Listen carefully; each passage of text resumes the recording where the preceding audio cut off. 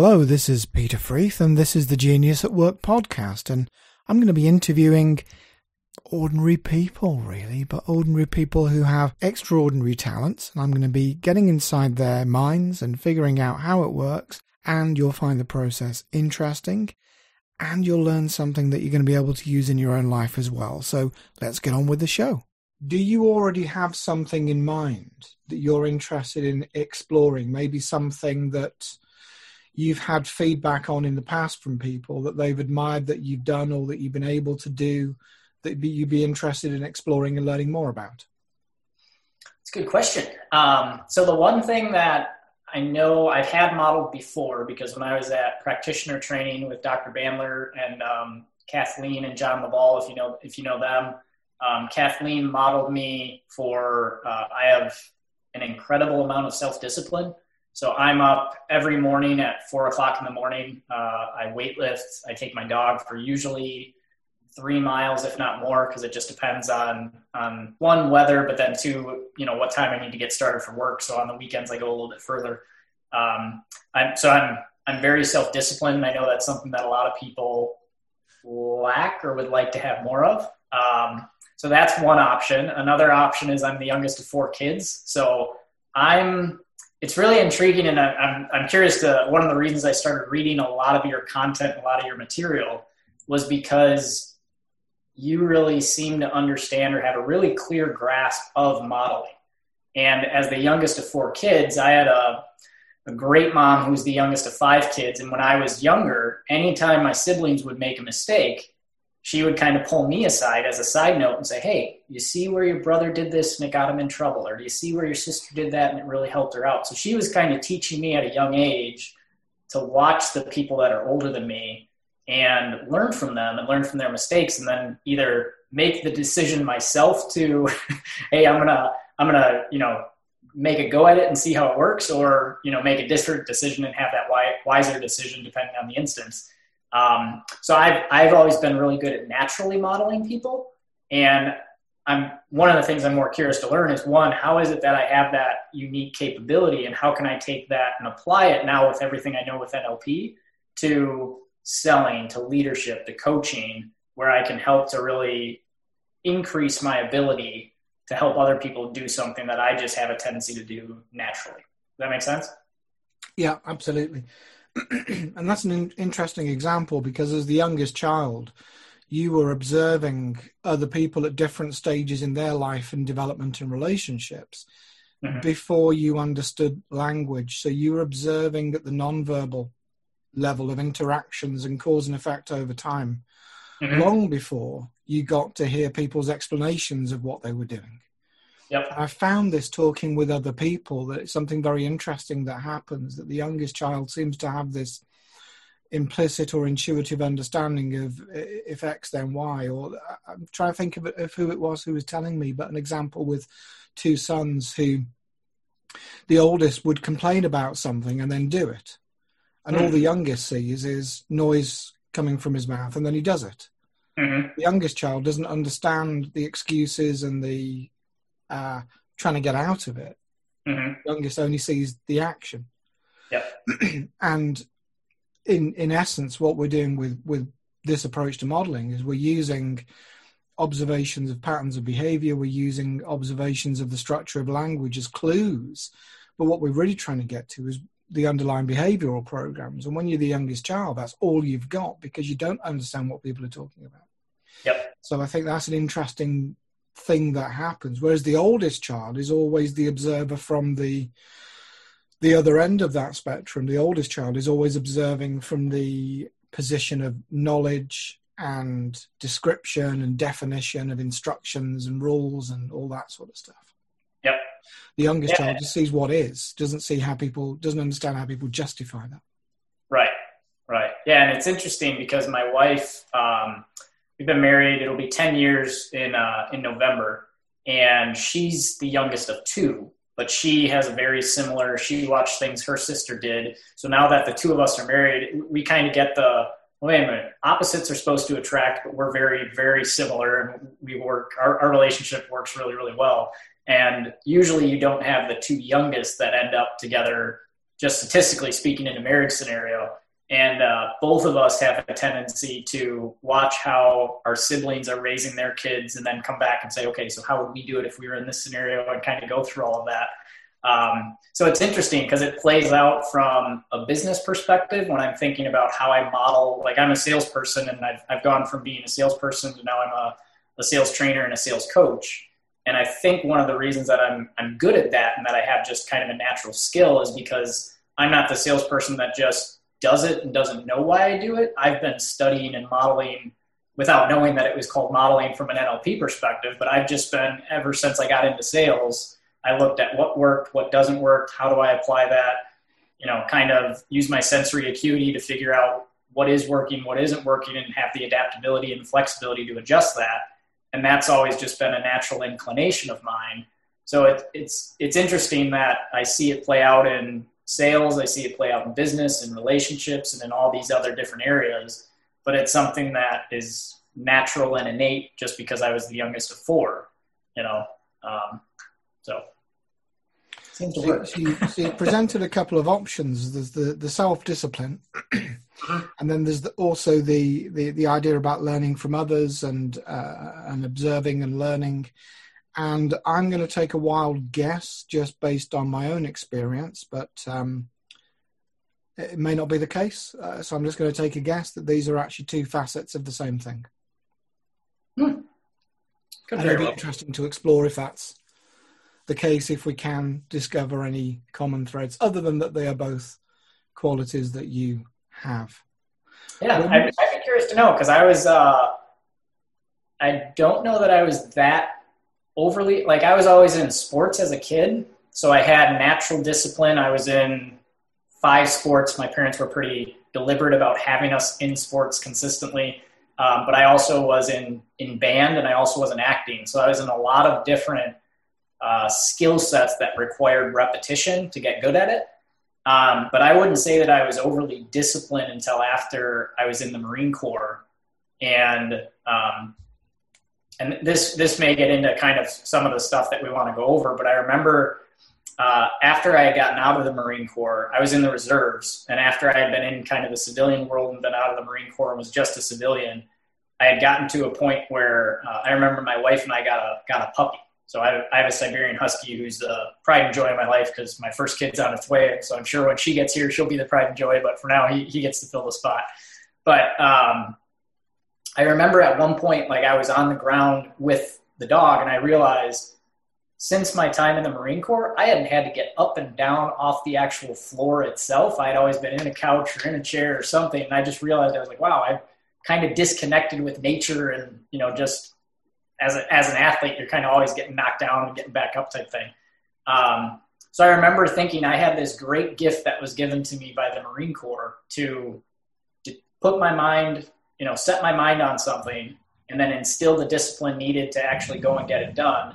And I wasn't using that great advantage that they had given me. And that was kind of how I started doing some of the things where I just have innate discipline around stuff. So I'd be curious. That sounds very similar to what you said about your brothers and learning from their mistakes. Okay. Interesting. So here's something that I can see has been beneficial for other people who've come before me. I'd better do it. Yep. Don't know why. Bad things happen to them, maybe. So I'd better do this. Because the word discipline is interesting, because discipline is a nominalization. It's a verb, so it's an action that one. It's something that some person would do for or give to another. So discipline, I wonder if it has a connotation of, if I have to be disciplined to do something, it's because I don't want to do it myself, but I'm doing it in order to conform, to comply, fall in with some sort of routine or regime or something like that. So it was interesting that you said about getting up at 4 a.m. Do you really want to get up at 4 a.m.? Good question. I don't think it's so much that I want to get up at 4 a.m. It's all the other things that I want to get done that I don't want to be affected by the rest of time. That makes sense. Yeah. Do you ever stop and wonder, in anything that you do, all of these other activities that you're fitting in, do you ever stop and wonder to yourself, why am I doing this again? Not really. I usually have my reasoning figured out before I get disciplined about it. So I typically know, I typically have the reasoning that justifies the discipline long before I get the discipline about it. And then if I ever get to a point where it's feeling taxing or it's feeling waning or something like that, like one of the things that I do is I journal. And journaling is something that I've done because you're quote unquote supposed to do it. And there's all these great benefits that come from journaling. And I'll admit, I'm still trying to figure out what some of those benefits are. And so I've had that point where I go, well, why is it that I'm really doing this? But whenever that comes up, my brain immediately triggers and says, well, you're doing it because there's great benefits. You just haven't figured out how to get those benefits for yourself. So keep working through, figure out what's working, what's not working, and adapt it to fit, what's going to give you great benefit, and then it'll be worth it. But if you just stop and give up, you'll never get to the point of getting those benefits. So there's a really interesting sense of trust in that, trust in the process, trust in the system, trust that you'll discover some benefit in this.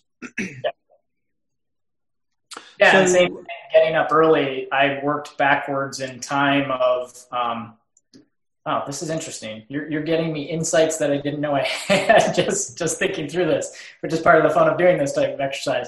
But when I first decided to get up at 4 a.m., it was because I had looked at, my wife and I had started talking about having kids, and I had the consideration of so many people that said, oh yeah, when you have kids, good luck getting your workouts in, and good luck staying fit and staying healthy, and good luck, getting your sleep and all these other different things. And I remember I had the thought of, there's so many people that just say, well, when that happens, good luck ever doing any of these things. And when I look back on it, I go, but you weren't necessarily doing any of those things beforehand. So of course it's hard to get up earlier. You weren't getting up early to begin with. You waited until you had a child and then said, well, I should switch my workouts to being in the morning. So I looked at that and went, well, if when I have kids, I want that discipline, then, and that's where I say I kind of worked backwards in time and figured out, if I get up at 4 o'clock in the morning, there may be some days if I have an early flight out at 6 a.m., I have to get up at 3 or 3:30, but 90% of the time I'm not going to have to shift when I wake up. So if I'm used to getting up at 4 o'clock in the morning, I can get up at 4, I can get my workout in, I can get my exercise with my dog. And then by then, if my wife gets up around 6, I'm doubting, maybe my daughter will have my same tendencies and get up around 4. But if she has a tendency to get up, like most kids, a little bit later in the morning, I'll still be able to get all those things done. And then when work is done at the end of the day, I can spend that time with my family and with my child versus going, I got to run off to the gym or something else came up and I'm going to miss those workouts. So that's kind of how I... So a common element that seems to be coming out of this is that you're looking at what other people are doing, and it's as if you're responding as if that could well happen to you. Mm-hmm. Yeah. So you're not looking at those people and saying, oh, well, that's their experience, and dismissing that. You're saying, well, that's happening to them, so that could be happening to me, and therefore I would be wise to preempt that or consider that. Mm-hmm. Well, yeah, because my line of thinking is basically, if I follow their same path, the likelihood of me having the same results is much, much higher, versus if I diverge off the path they're currently on, I can change my potential results in the future and have the life that I actually want to have, live the type of lifestyle I want, versus waiting until I'm at that same point and then going, well, gee, life's terrible because I didn't make those changes and I really wish I could. So has there ever been a time when you followed someone else's path and it hasn't delivered what you expected, and you found that, I don't know, frustrating or disappointing in some way, or confusing? Not that I can think of. So, for example, following a workout routine or a program from a self-help book or something like that, and this isn't working out for me and I don't know why. Maybe workout routines where I've changed a routine and I'll say, for lack of better terminology, bought into the hype of I'm going to do this workout for X amount of time and these are the amazing results I'm going to get. But I guess I don't ever blame the routine so much as I look at what actions did I take or not take, or what did I miss within their formula of if you follow these exact steps, you get X result. So I don't necessarily like blame the routine or blame what they did. I try to look at, well, what did I miss or what did I do that didn't generate that same result for those people? Or what did I not want to do? Like for instance, I've done some of the Beachbody P90X or P90X2 and things like that. And some of those, they have you on very, very restricted calorie amounts. And there's been times where I'm like, I want to look like that, but not where I'm going to lose muscle mass in the process. So I'm going to keep my calories at a certain point where I'm not losing fat and muscle just based on my goals. So I guess kind of from that perspective, I look at both. Because I think one of the dangers, or one of the things that happens in a lot of industries, self-help, and everybody who's writing a book on how to be rich and successful, everyone's got the recipe for success. Everyone has got their personal celebrity diets and celebrity workout plans and so on. Mm-hmm. Everybody's got the secret to your success, to what's going to work for you. And it is, say it's undoubtedly what worked for them, doesn't necessarily mean that it's going to work for you if some of the conditions are different that they haven't told you about. So, right. So I wonder, I guess you've read a lot of these sorts of books. You've seen these sorts of people talking on YouTube or join their programs, whatever it might be. Mm-hmm. And I think one of the things that causes people some frustration is exactly as you just said, this isn't working for me. And the possibilities are either the program's wrong or I'm not doing it properly. Mm-hmm. And often the people creating these programs will say, it's because you're not following the program, you're not doing it right, you're not doing this right. Mm-hmm. I'm wondering how that fits with your attitude if you've tried to follow those sorts of programs from maybe books that you've read. Yeah, so that's... Do you find that it's easy to get the promised results, or how you deal with that when you don't? Yeah, so I'm a fairly positive person, but I also have what I guess some people would refer to as healthy skepticism. In the way I look at it, like a lot of people have read Tony Robbins' book, Awaken the Giant Within. And he's got all this stuff in there. If you follow these different processes, which 99% are almost directly from NLP, which I find funny because he rephrases it. But if you follow these steps, this is the end result that you're going to get. And I guess I've always looked at it and said, okay, that's a framework that I can work within. But the exact things that Tony was doing in that moment in time are different than what I'm doing in my exact moment in time. And especially with a book, anytime a book's written, anytime someone comes up with a program and says, hey, this is the process that I followed and this is what works for me, my thought process has always been there's probably key elements that I can take and I can learn from. But because I'm in my own world, in my own reality, in my own space, and everything's happening at different moments in time with different sets of people, and there's similarities you can draw, I have to create my own results. It's not something that I can just say, I take your process, apply it to my life, and it should work. Because your process worked in your life with your moment, with your past history, with your past knowledge, with all those kinds of things. That doesn't mean it's necessarily going to work for me because I bring a whole different, as we'd say, I have a completely different map of the world. So something that you saw as a trigger event, I may not ever pick up on as a trigger event. And the person that wrote the book or created the course or whatever, it was a natural inclination that they never recorded as this was a specific trigger and this was the specific action I needed to do.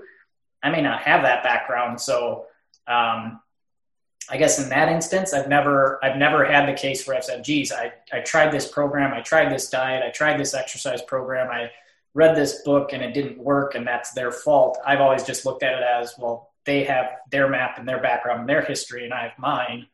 So what can I guess I don't read it to figure out what exactly do they do and how can I make this work. I read it to figure out, to increase my own acuity, I guess you would say, or my own perception so that I can pick up on the same things that they were able to pick up on. And I accept the fact that I may not be able to pick up on everything because we have different backgrounds. Does that mean that you attach more significance to learning from other people's mistakes than you do to learning from their successes? Definitely. So if someone else says, oh, this is awful, don't do this, you go, whoa, good advice, thanks. And if they say, this is the secret to success, you'll say, yeah, I'll figure it out for myself, thanks. Yes and no. It depends on what they're saying. It's awful and don't ever do it.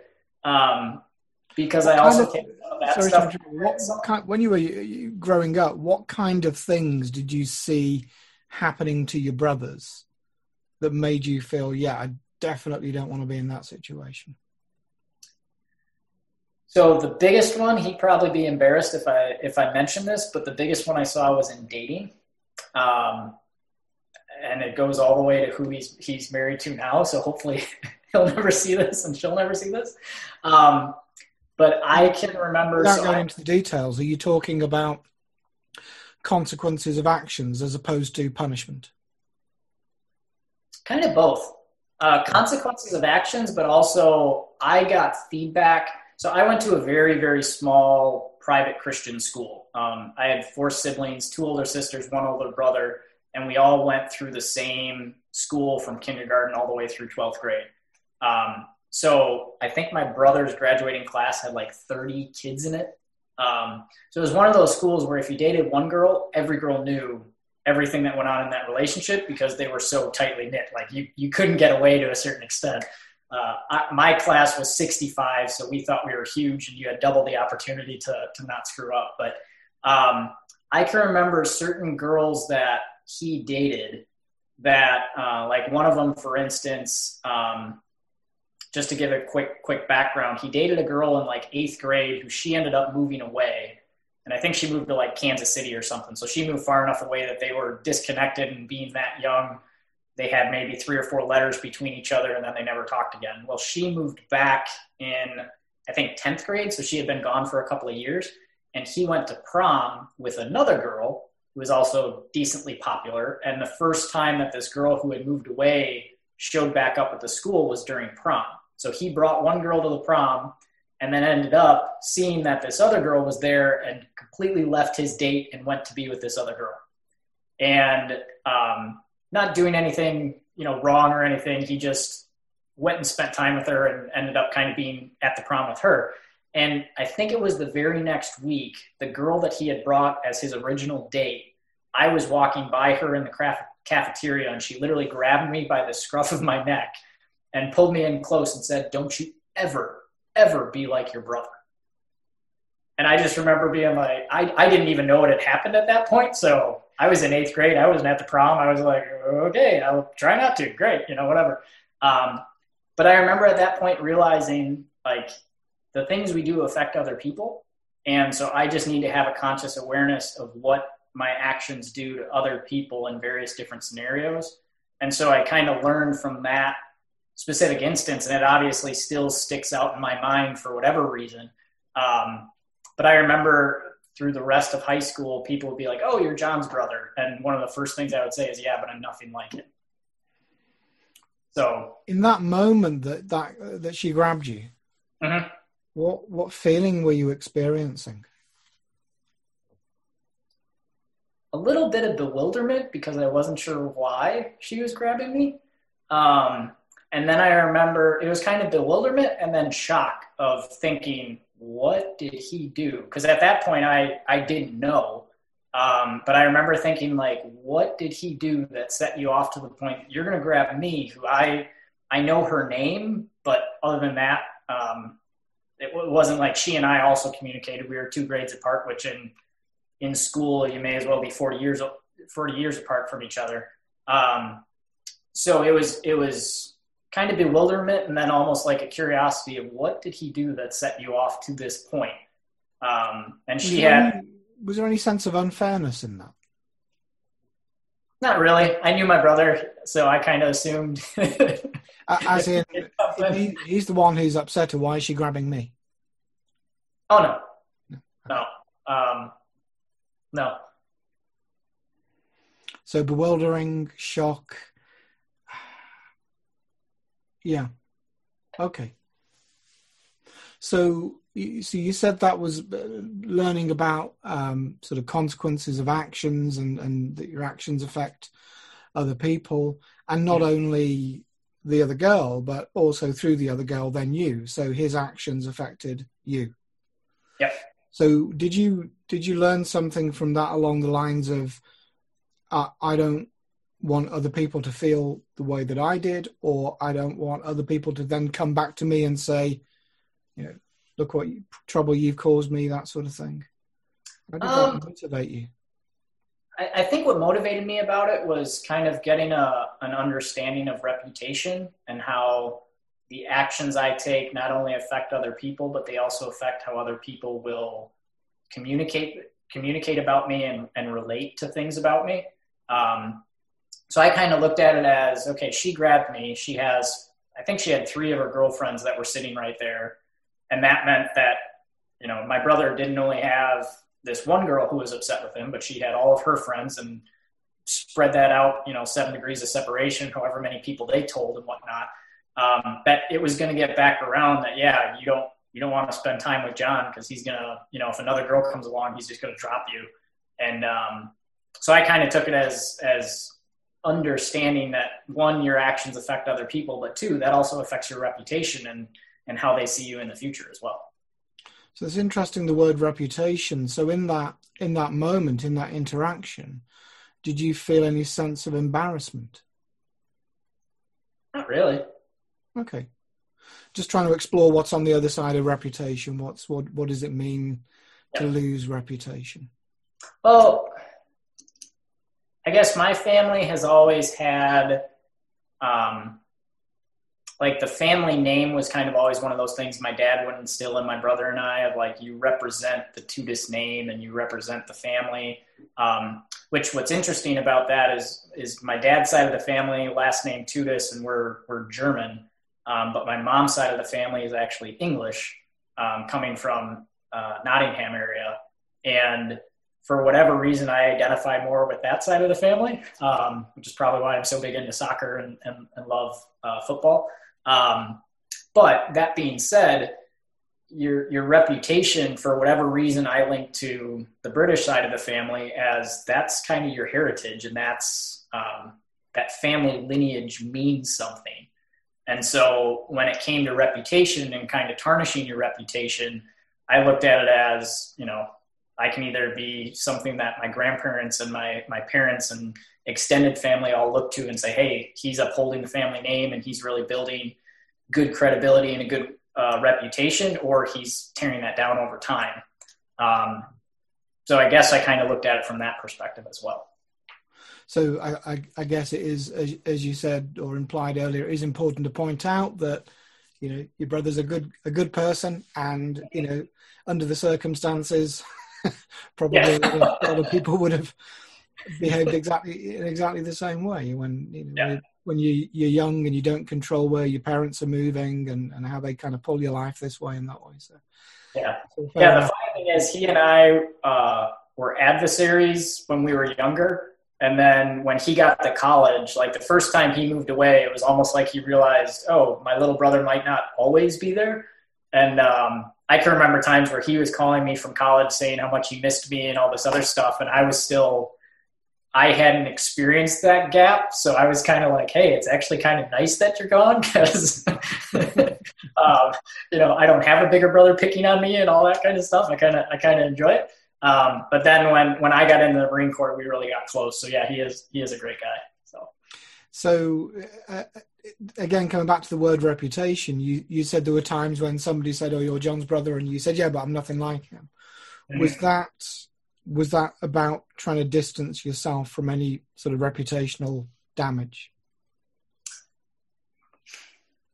It could be. And bear in mind, we're talking about your mindset, your experience years back. We're not talking about how you think and feel right now. Yeah. We're talking about a much younger period in your life when you didn't have the experience and the perspective that you do now. So of course that's different. Yeah, so definitely. I think one of the things that it played into was because I had 3 older siblings that all went went through. Funny, it kind of comes back to modeling other people. I had other friends of mine that also had older siblings that had come through the same school because we were all fairly tight-knit. So there were certain families that all their kids went to the school, and there was kind of a core group of us that we all knew each other because we had been together since kindergarten type thing. And what I found was that they would get pigeonholed, so to speak, into how their sibling was. So one girl, for instance, she was going to be exactly like her sister because that was how her sister had come through the system. And I always just looked at it as I'm me, I'm my own person. So don't assume that I am the way my sister was or the way my brother was, because you'd end up having teachers, you'd end up having coaches, you'd end up having other people that just assumed because your sibling was this way, you are going to be this way. So I guess the reason I kind of tried to separate myself was because I was much more consciously aware, I guess, of being my own person and kind of wanting at that age, if I think back to where that was, I wanted to be known for I am me. I'm not my siblings. I'm not their choices and everything, which may also go back to I was watching their mistakes and going, don't associate that to me. I haven't gotten to that point yet. Let me make my own, so to speak, or let me make the better decision and go from there. So I've heard quite a lot of people who were youngest siblings who, upon joining the same school, teachers would say, oh, you're a such and such name, or you are so-and-so's younger brother or younger sister. Yep. And it seems that a youngest child maybe has a stronger need to express individuality compared to the oldest child that doesn't have that because they're the first, and so those comparisons are not being made in the same way. So as youngest children, I'm a youngest of three, and my wife's a youngest of three. So there's a more of a tendency to look for opportunities to express that individuality. Mm-hmm. Yeah, that very well could be. Both by claiming who you are, saying I'm my own person, and also from distancing yourself from sibling. Well, I'm not like that. I'm not into, and actually choosing activities or avenues in life because they're different. Yeah, that very well could be the case. So coming back to the idea of discipline, are there ever days when the alarm goes off at 4 a.m. or maybe it doesn't? Maybe you just wake up naturally anyway, and you just think, oh, I don't want to get out of bed today. Fortunately for me, no. I've almost been waiting for that day, but I kind of mentally prepare myself the night before. This is something that Kathleen Laval kind of pointed out to me. She was like, your process actually starts way earlier than you think it does. It doesn't start at 4 a.m. when the alarm goes off. You've pre-planned and mentally told yourself, when the alarm goes off at 4 a.m., my foot hits the floor. Like it's an instant. I don't really give myself an option, because that's one of the areas I feel a lot of people actually go wrong is saying, well, when the alarm goes off, maybe I'll snooze it, maybe I won't. For me, it's nope, the alarm goes off, you're out of bed.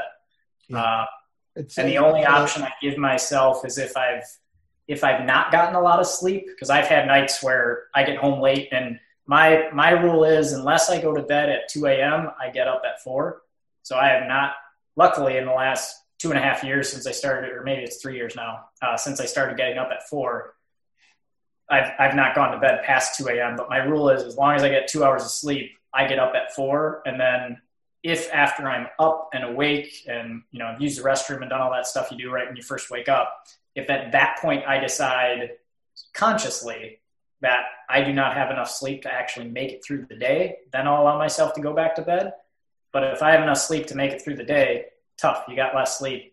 Get on with it. So that's interesting. So I think you're right about the forward planning, that when people often get themselves into trouble with things like diets, they'll think, oh, I'll play it by ear. I see how I feel like I get there.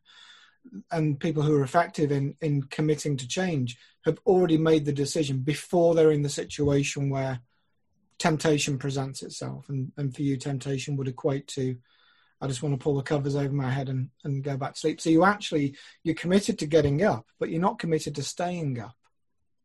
Right. That's an interesting distinction. And I guess most people would think once you're up, you're up. But for you, that's not necessarily the case. Yes. And usually I would say that there's been one day that I've actually said, no, I didn't get enough sleep and I'm going to allow myself to go back to bed. But allowing yourself that choice, yes, makes it easier to make the commitment. Mm-hmm.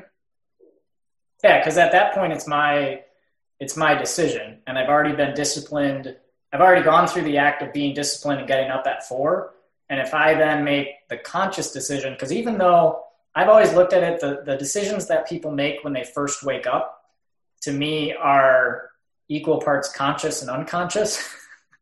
That when you're still groggy, you may think like, oh yeah, I made the conscious decision to physically hit the snooze. I'm looking at my watch because I have I use the alarm on my watch, but you may choose to physically hit the snooze button. But that, even though you're conscious, it's really a subconscious decision where you're having that dialogue in your head and going, oh, I'm really tired. Nope, I'm just going to get some extra sleep. I don't give myself that option. It's you're up. And then if I'm up and I'm awake and I'm conscious and I go, you know what, I didn't get the sleep that I needed. I need to get back to sleep. Then I'll allow it. But I would say that literally has happened once in 3 years. And the more likely route, if I am tired, is I'll say, okay, I'm going to take a nap later today and I'll get a little bit of sleep in there. And then, that'll be the end result. So if you were to meet somebody else who have that same level of discipline around their daily routine, how would you see that person? How would you regard that person? How would you describe them? I guess I'd want to know what they do to see if it's the same as what I do. And if it's not, what are they doing differently that maybe I can borrow and incorporate into my world? Or what are they, if it wasn't exactly what I did, then I would kind of want to know, okay, well, why does that work for you? Because maybe the way I do it doesn't work for everybody, but I could learn something from you that I could help someone else if I'm in a coaching scenario or something, to figure out there's different ways of discipline and different ways of motivation. So what works for me might not work for someone else. So I'd be more curious of figuring out what it is that they do and how I could use that myself. That sounds like one way of describing reputation. Does it? How so? That somebody, it sounds like you're describing a sense of respect. This person has something I could learn from, and therefore something that I think is worth learning from. Yeah, I could see it that way, but I kind of see it as I can learn from everybody. I can learn because I can learn from those who are doing it well, or I can learn from those who aren't doing it well, and I can almost learn equally from both. I guess I would be more intrigued with the person that's executing on it well to see if we have similar patterns or if there's something different that applies. The connection I'm wondering about is, I'm guessing that you would prefer to be seen. If somebody else saw you as somebody to learn from, I'm guessing you would prefer to be seen as somebody to learn good examples from, as opposed to what not to do. Yes, 100%. And I think that's absolutely about reputation. Yes, in that instance, it definitely would be. Because you could learn from anyone. If someone is to be a role model in that sense, it would be a role model for, I'm trying to think what word to use. It's a way to live your life. This is a way to be, a way to, and so I'm guessing that you think about this. You said you work in sales, so in your interactions with customers, I'm guessing you think about how you want to be seen by them. Mm-hmm. The way you deal with stress, the way you deal with adversity, the way you deal with losing a deal. I'm guessing you're conscious of what you're communicating to other people when you do that. Yep. So yeah, but if you lose a deal that you were working really hard on, you don't go around kicking the furniture and blaming everybody. You're conscious of setting a good example in how to deal with that. Yep. Yeah, you get on with it and you move on to the next thing. You're not going to always get a yes, unfortunately. So once you've decided that something's a good idea, like getting up at 4 a.m., Mm-hmm. It isn't just about discipline. It isn't just about routine. It's actually about reputation. Yeah, I never thought of it that way, but it is. Once you've said you're going to do something like that, yep, you're not then a week later going to say, I can't, nobody's looking now, I can't be bothered, I'm just going back to sleep. Yeah. Well, an interesting thing there. So I don't know if you've seen my posts on LinkedIn, which they're the same on LinkedIn, Instagram, Facebook. They're all kind of the same. But I just changed it today. But prior to today, all of them were the same exact thing almost. I take a picture of my watch to show that, yes, I was up at 4 a.m. I take a picture of whatever my gym setup is because I have a gym here at my house. So and that's one of those things I purposefully have a setup here at my house so I can get it done and I don't have to travel somewhere because that's another thing that'll stop people. But I actually had a situation where I take those pictures, I put them into kind of a collage, and then I have a quote and whatever my thoughts are for the day. And I had a situation where I had been doing that for probably about a year. And like most things on social, if you don't get a ton of feedback or likes or comments, you just assume people aren't necessarily looking at it, which I didn't really care if people were looking at it or not. It was just, why post it? Well, that's another good question. It initially started as holding myself accountable, because if I had to take a picture of my watch, which I pulled that idea from Jocko Willink. If you've ever heard of Jocko Willink, he posts a picture of when he gets up and just says he's getting after it and all that kind of stuff. So I pulled from that idea, and it was just kind of a way to hold myself accountable. And my intention was just to do it for the first year because that's what I had committed to. And that was part of, if I'm doing that every single day for a year, I have to post that picture of my watch saying that it's 4 a.m., that I actually got up on time. And that was just my own way of creating my own personal accountability, because I didn't know anybody else that would wake up at 4 and call me or text me to say, hey, did you get up? So I couldn't create an accountability partner there. So I stopped after a year, and I was at a work Christmas party, and the owner of the company was there. And he was, at the time, the company I was working for, he had someone that was running the company as the president. And so he was kind of he would show up for the parties and stuff. He owned the company, but he wasn't in the day-to-day operations. And I remember he showed up, and he and I were just talking and kind of chit-chatting. And he said, hey, I noticed that you stopped. Interesting. This actually does get back to reputation. He goes, I noticed that you stopped posting those things at 4 a.m. every day. And I was like, you see those posts? You actually pay attention to them? He goes, yeah, I love them. It motivates me because I see that you post at 4 a.m. and I see your quote for the day, and I think, Nate's up working out. I should get up and work out, you know. And he goes, you must be a quitter. And I was in the Marine Corps, so we don't, we say that we never retreat. We just attack in a different direction. So quitting doesn't compute in my head. And I immediately went, okay, game on. It's every single day, all day, every day. It's going to be there at 4 a.m. every single day. So I just continued it since then. And then to your point, well, what are you posting it for if it's not actually doing anything? So today I started, I've got a new thing that I'm going to be doing. But I feel like I'm justified in changing it to something new because there aren't that many people that really care to see it. I'm guessing that when that guy said to you must be a quitter, that felt awful. Oh, it was a dagger. I felt it here. It was what is that feeling like? What does that feeling remind you of? Remind me of.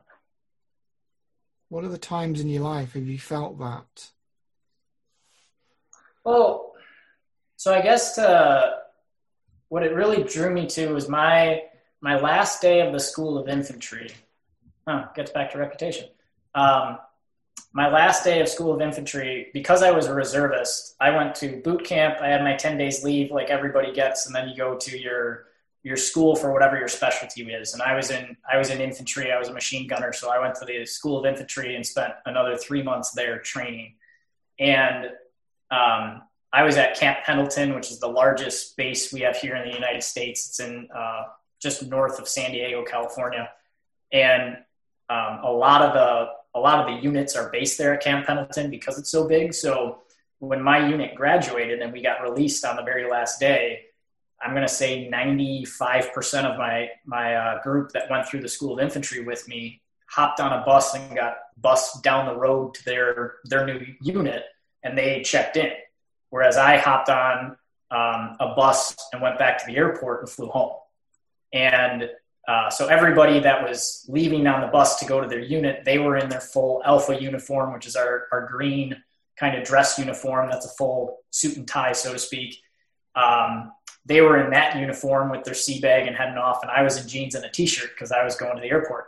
And I remember the commanding officer for my particular company stopped me as I was coming down the stairs, and he said, "What are you doing?" And I said, "Well, going to the airport, sir." Like I'm kind of thinking like, what's he stopping me for? And I was wearing just a pair of jeans and a t-shirt, and he said, "Go back to the barracks and you put a collared shirt on." He said, "You from this day forward represent the Marine Corps every single day of your life." And that right there triggered me that I went, okay, I'm never going to be underdressed in public. I'll wear a t-shirt at home and stuff, but if I go out in public, not that I won't wear a t-shirt, but I'll wear a t-shirt that's plain and doesn't have anything flashy on it or anything like that. Because I just look at it as in every scenario, people know, usually for my haircut, it's a little long for me right now, but it'll get cut on Friday. But people know, like everybody that knows me knows that I was in the Marine Corps. So every action I take represents what a Marine would do in real life. So it kind of, I guess, ties back to that reputation side of it. That when he said you're a quitter, to your point of saying like you felt it right here, that was exactly where I felt that of just, are you kidding me? Like with everything you know that I do, and like I'm a hard worker. I'm your top sales guy. I had just gotten put into a management position. I'm like, and you're telling me I'm a quitter? Like really? And that's interesting because that is absolutely the downside of being unaware of what drives these behavioral programs, because people will see that in you and they will use that to manipulate and exploit you. That part's true. Yeah. The people who benefit from you working harder than you should do or that you are contracted to do will know exactly what to say to get you to pull out all the stops. Yeah, I never thought about how that could be used against me, but definitely could. Have you seen the movies Back to the Future? Yes. The whole trilogy. So think about how Marty McFly responds to being called chicken. Yeah. And doesn't learn his lesson right till the end of the third movie. Yep. Yeah, I would definitely be that way. Not to being called chicken, because I'm kind of like, well, you can call me whatever you want. Like you can have your thoughts, but if you call me a quitter, that's one thing that the lights go off. So you said you'd read about 70% of my book, so you're just a quitter until you've read 100%. I recommended them to all your friends and family. I would say they're all going to be read now.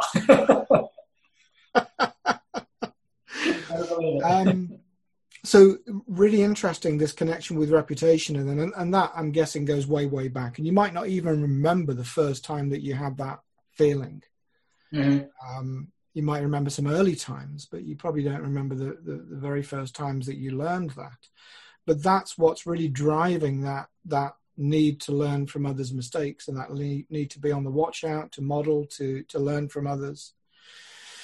Whereas if somebody's doing something, for want of a better word, positive, something that you think that's interesting, or that looks like it could work, there's a much weaker motivation for that. It's like useful, but it's not really driving you. Whereas the need to avoid this reputational damage is very motivating, and then that drives the discipline. And so it could be 4 a.m., could be 7 a.m., could be having the same thing for breakfast every day. It doesn't matter.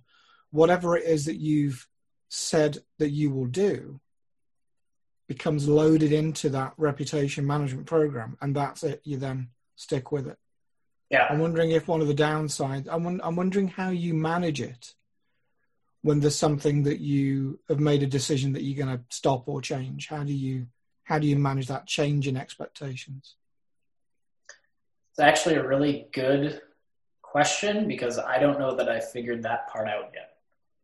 One of the tendencies I'd say that I have that's probably a detriment is that I determine I'm going to do something and then I'll get myself into that pattern and then I'll do it even if it's not benefiting me 100% because I'm still not sure if I stop, if I'm getting 70% of the benefits, if I stop, I'll only get, I'll get 0. So as long as I'm still doing it, I'm still getting 70% of the benefit.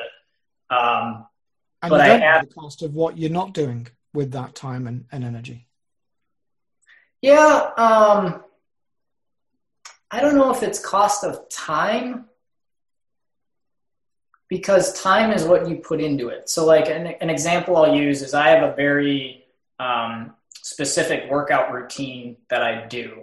And I feel comfortable in doing it because it changes every 6 weeks, but it's the same program. It's just shaped slightly differently for the different 6 weeks. So each time 6-week cycle occurs, the rep range changes. I go from kind of heavy to lighter. I go from slower movement to faster movement. So it changes enough that it keeps my body in good shape. But like an example I could give, when you read the research on weightlifting, they'll say that you should only lift for so many days and then your body needs a break. And because otherwise your muscles aren't repairing themselves and your body needs so much rest. Well, what I personally found is that I can push myself further than most people can when it comes to that. And so I was curious to see just how far I could go without a break. And I thought, maybe it'll last 30 days, maybe it'll last 60 days, maybe it'll last 90 days before I really, I have to have a rest day because either my body's breaking down or my joints are breaking down or whatever it is. And what I found is that because I change things up every 6 weeks, it changes up what joints are being stressed more or less. And I've now been working out every single day without missing a single day for, I think I'm going on 2 years now. And if you talk to a trainer, they'll tell you you're nuts. But I still look at it and go, but I have the discipline. My concern is almost if I stop working out, will I then go from I took a 1-day break to a 4-day break or a 1-month break that I didn't intend to take, but I broke the habit. So now getting back into the habit is going to be tough. Does that make sense? They called you a quitter and yeah. So okay. Whether that's good for me or not, I don't know, but I do know, I've got a buddy who's got a master's degree in human performance from a physical perspective. And I've talked to him about it. And his kind of recommendation to me was if you're still able to increase your weights and you're not getting injured, he goes, you may not be getting as much benefit as you could if you put a rest day in there and change your workout up a little bit. But if you're still increasing your weights, as long as you haven't completely plateaued, theoretically you're okay. And I haven't had where I'm consciously aware of that because I track all my stuff. But I haven't hit a point where every time I go through a 6-week cycle, I'm able to add more weight to the bar, more weight from the dumbbells that I'm using for almost every single exercise. So I do have a feedback loop to kind of keep me in check, but at the same time, I also could look at it and go, well, and that's where, what could I do with that time? Well, I'm going to work out one way or another. Like for me, if I wasn't weightlifting, I'd be doing yoga or I'd be taking a longer walk or I'd do something to fill that time with exercise because that's kind of my time block for exercise. Yeah.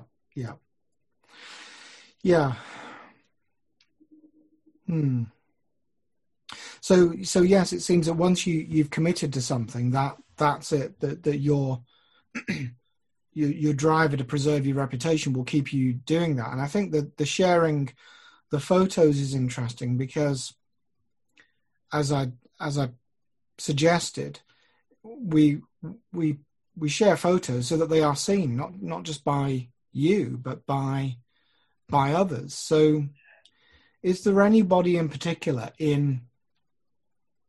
that comes to mind who it would mean the most to you for them to see those photos and say, wow, you're doing a great job, I'm proud of you, keep up the good work, that kind of thing? Who would it mean the most to you if a particular person was to see those photos and know that you were 100% a man of your word and a man of great character and so on? I don't think anybody.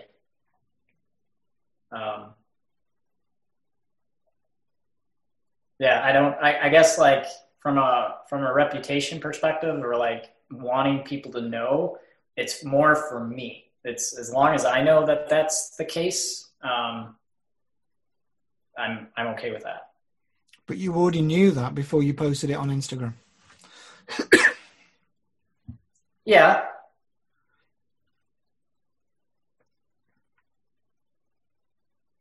Yeah, but I mean,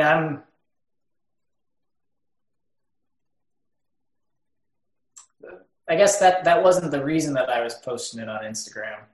Like when it first started, the reason that I was posting it on Instagram was to keep myself accountable, because that was kind of my... So I'm going to be picky and say that a person cannot perform an action on themselves. You can't carry yourself. You can in metaphor, you can imagine it. But in the physical world, a subject, an actor, performs an action upon an object, a recipient of that action. So you can't... What was it you said? You can't hold yourself accountable. Right. Either you can hold somebody else accountable or somebody else can hold you accountable. So who is the person who you most value being held accountable by, or proving that you live up to that accountability? I don't know that there's just one. Well, if I give you that's where I'm struggling. I don't know that there's just one person, but I don't feel like it's like I need the approval from all these other people. You know what I mean? No, it's interesting, I think, because one of the side effects you get from posting on Instagram is that you're declaring, I don't care who sees me. Anybody could come by my house at 4 a.m. and they would see me up. So you in a way, you're making a very general declaration that I'm open. Anybody can come and check me out at any time, and you'll see that I'm doing what I said I was going to do. There's a general declaration of commitment and consistency and honesty and good character, basically, I suppose. But to make a very wild generalization, usually it's mother, father, older brother, older sister, something like that. Somebody who, if you could prove beyond, if you could finally prove to that person you were worthy of that reputation, that would be the final kind of tick in the box. And I wondered if there was anything like that in your mind. Yeah, in that case, I wouldn't say that there is, mainly because the people who I would say it probably matters the most, like my dad, my mom, siblings. The only sibling, like my brother is active on social, but not very active. My wife is, she's deleted her account more times than she's had it, just because social is a pain. So we're kind of the social media might be a red herring. Posting that because it's a convenient way to communicate those images might not be a direct way of communicating with the person who you most want to tell. If there was one person in the world who you would want to be able to look them in the eye and say, I'm doing everything that I said that I would do. I am worthy. I am my own person. It's a phrase you used earlier. Who would be the person who you would most like to earn their respect by saying that, acknowledging that to them? Do they have to be alive? No. I think if I had to put it to like a specific person, it would be my two grandfathers. And if I had to choose between the two, I could probably choose one of them, but it would be my two grandpas, because I have immense respect for those two guys. And if they were looking down now, they would be proud of the man that you had become. Oh, absolutely. And proud also of the man that they had helped you to become. Yeah, but I definitely believe they would. So I think we know what drives the modeling and the self-discipline. Care to share? The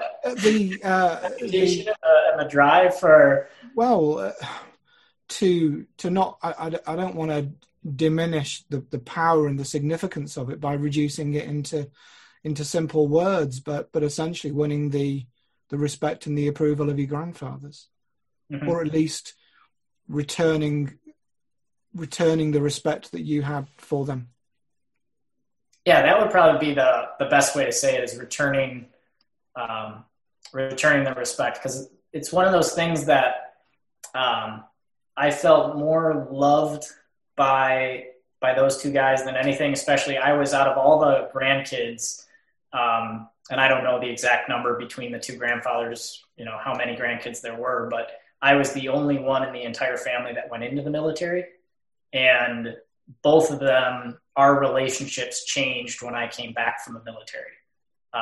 And going through the whole process we've gone through here of reputation and what that means, I dropped out of college to join the military. And when I did that, I can remember vividly having conversations with my dad and multiple other people saying, the reason I'm doing this is because, my one grandpa served in World War II. He didn't land in Normandy on D-Day, but 3 days after he landed in Normandy and went through that whole experience. My other grandfather served during the Korean conflict, never got deployed, but was still in service to our country. And no one else in my family, uncles, I had one uncle who married into the family who had technically served, but no one in my direct relation, in my direct lineage, all the way through my cousins had served. And I have two cousins that are younger than myself, who I knew didn't have that ambition and weren't going to go into the military. And so I felt like it was kind of my duty to serve. And after I did that, I remember our relationships completely changed, because military brethren, it's kind of this unique brotherhood that there's things you can share between each other because of that bond, that I had both my grandpas that shared things with me that my mom and my dad were going, hey, your grandpa's never told us that before. He's never shared that story. So I guess for me, it's almost paying it back. And, they gave me this great opportunity, and I just want to repay it and hold up the name, so to speak. I'm getting a very different feeling from you now than the one before. Okay. A feeling that the only word that I could put to it is pride. Oh yeah, absolutely. What word would you give the feeling that you're experiencing right now? I would say pride. Pride, respect for those two guys. I have an immense amount of respect for them. I'm very, very proud to be their grandson and to be able to carry their legacy through the world, so to speak. So, and to reciprocate that pride and respect, that's a tremendous motivator. Mm-hmm. So getting up at 4 a.m. isn't about self-discipline. It's about earning reputation. Mm-hmm. Yeah. Sharing that on Instagram isn't about trying to get likes. It's about being open to scrutiny, to demonstrating that you're a man who lives by his word and by his principles. Mm-hmm. And anybody could test that anytime. Yep. And learning from others is about learning from others' mistakes in order to protect that hard-earned reputation. Whereas learning from other successes is a lot more subjective and individual. And that's where your self-expression comes out. I'm my own person. Mm-hmm. I'm going to make my own way, but I'm going to make that way in a character that I can be proud of. Yeah. Does that pretty much sum up what we've talked about with self-discipline and learning from others? Yeah, I would say so. It's interesting because when I mentioned those two things, I felt they were completely unrelated. But the way you've pulled them together, it's interesting to see how they're actually almost more dependent on each other than they are unrelated. Like they're completely dependent on each other, and one almost drives the other completely. Well, that's all for now, and I hope you've gotten as much from listening to this podcast as I got from making it. If you've got any questions or any suggestions about people you think I should be interviewing, then do get in touch and let me know. Otherwise, I very much look forward to next time. Take care.